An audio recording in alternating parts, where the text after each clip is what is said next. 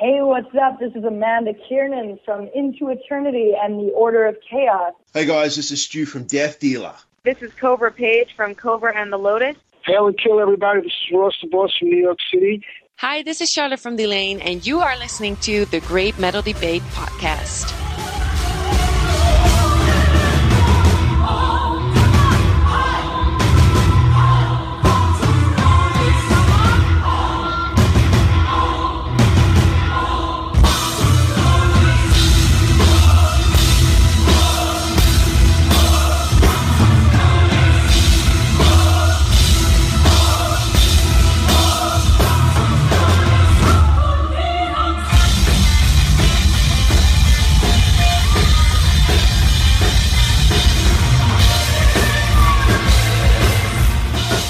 Welcome back, Great Metal Debate listeners. This is Golem Thog, and today I'm pleased to be joined by Dianne van Giersbergen from the symphonic metal band Xandria.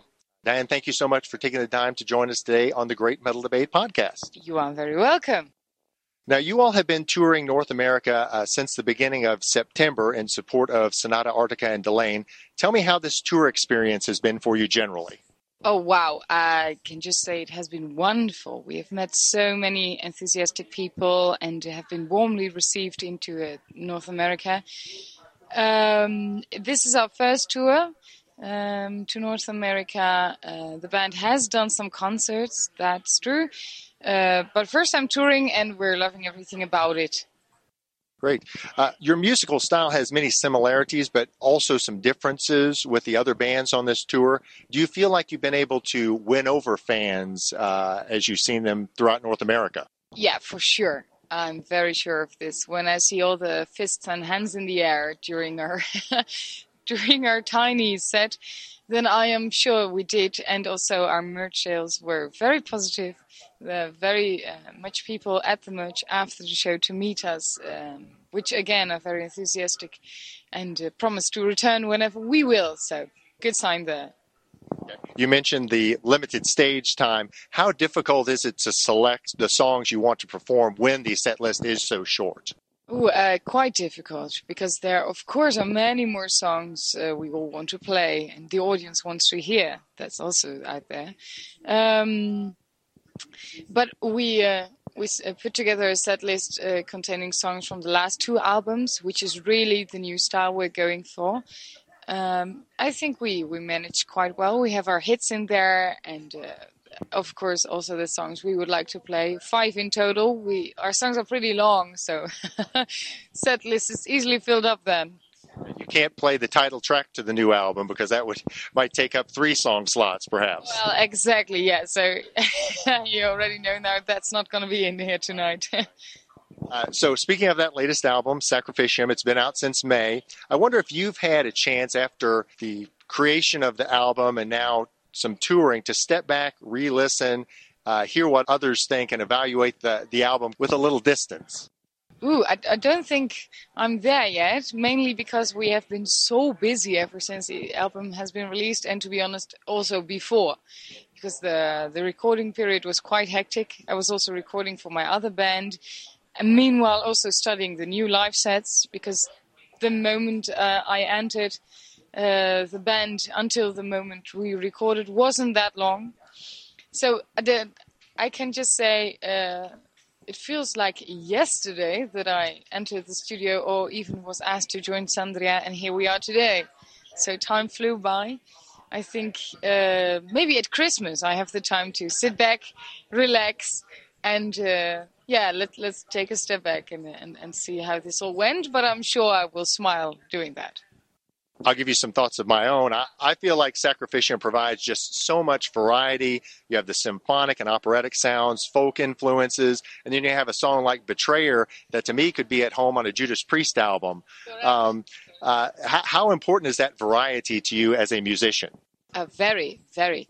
I love intermingling different colors from a vocal standpoint of view, but also from a musical standpoint of view. It has to be diverse, otherwise it might get boring, not only for the audience, but also for us as musicians. We play these songs so often, and they have to be tempting each night to give it your best. And I think with Sacrificium, we have an album that does that for us. You alluded earlier to the fact that this is your first album with Xandria. How do you feel like you're fitting in both musically and personally with the band? Obviously, a lot of close quarters on a North American tour like this. Yeah, that's true.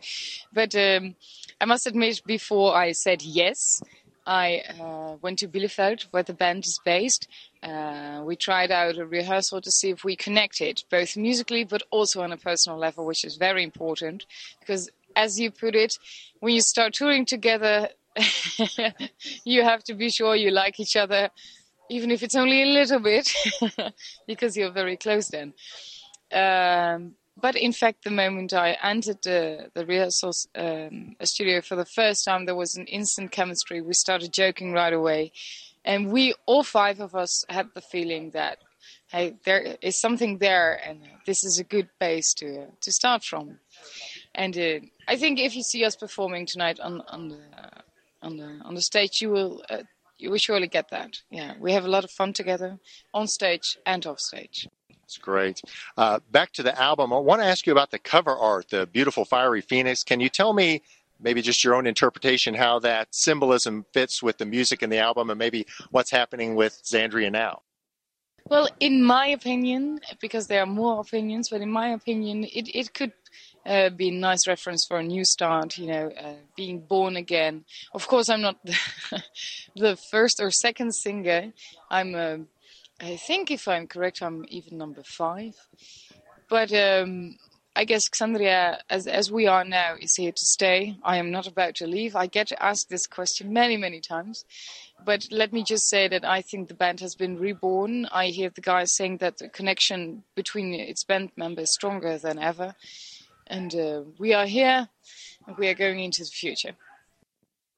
I want to ask you a question that has to do with our podcast, The Great Metal Debate. We debate styles of metal, and in particular, the older 80s style of heavy metal versus the more modern stylings.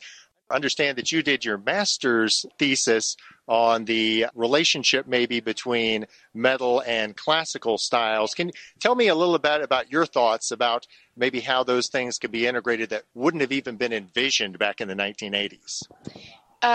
Well, I must add here that I did it from a vocal point of view.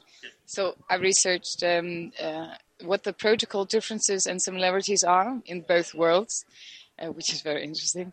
How to compose a song best when written for a rock voice, a musical voice, or a classical trained voice.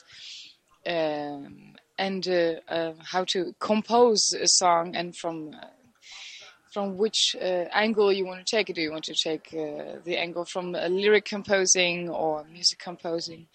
Yeah, I practically learned what I already knew, is that it's a really good fit together.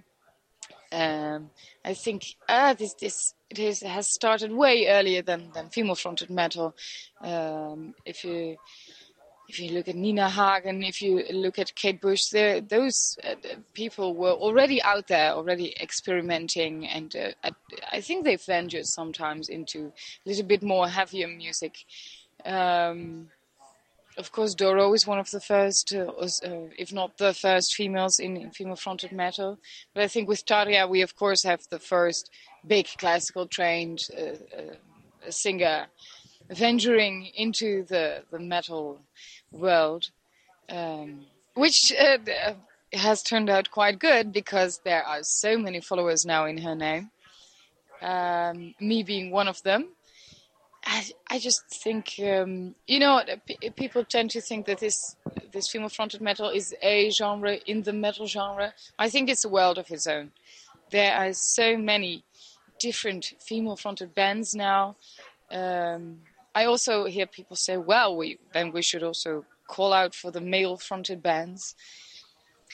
There's a whole discussion there, but it's just so diverse that I can't really give you one answer to why it fits so good. Let me ask a maybe more difficult question. Have your studies given you any insight, do you think, into what may be the future of metal vocals or just metal generally? I think that would be very bold to give an answer to this. No, I, on my own, with my own research, cannot predict such a thing. No. Interesting question to ponder, nonetheless. So So after this North American tour is completed in a few more days, what is next for Xandria? Well, when we return home, I have 1 week off, which I'm very thankful for. Then we have a few dates in the Netherlands, Germany, Eastern Europe. Again, some days off, and then again some German dates. Then it's Christmas, which is a very important time. I think this is, for us, the first time where we can really relax, sit back.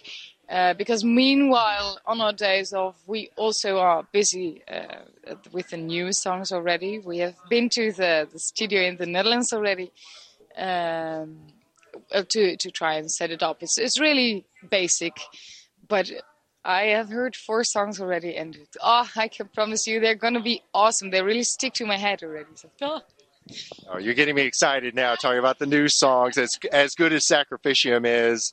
And we'll be doing later this year our countdown of top metal albums. I'll tell you, Sacrificium will be very high on my list. So, finally, Dianne, how can fans who want to support the band purchase music and merchandise from Xandria?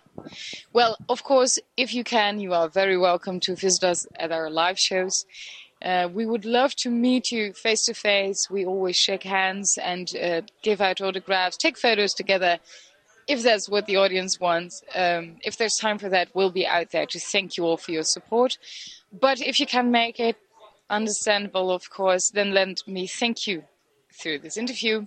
Because if our fans and followers wouldn't be there, we wouldn't be able to live our dream like we do now.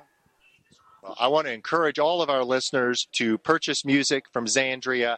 Get this new album, Sacrificium. It is amazing. You will not be disappointed. Dianne, thank you so much for taking the time to speak with us. I've really enjoyed this. You are most welcome. Thank you for your support.